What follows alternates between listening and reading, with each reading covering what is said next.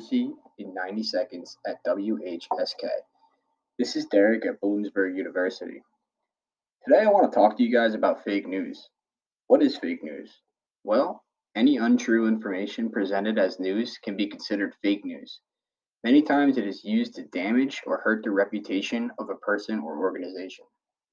When talking about fake news, I can't help but think about an article I saw the other day. This article comes from The Onion. Don't get me wrong, I love The Onion. I think it's hilarious, but not everyone knows what The Onion is. Some people think it's real. So the article here is about the cure of COVID. It states that the pandemic is near an end and a vaccine is coming soon.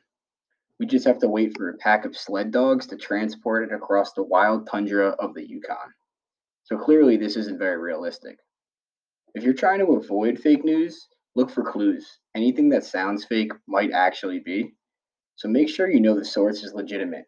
This could either be a scholarly article or an article from a news page.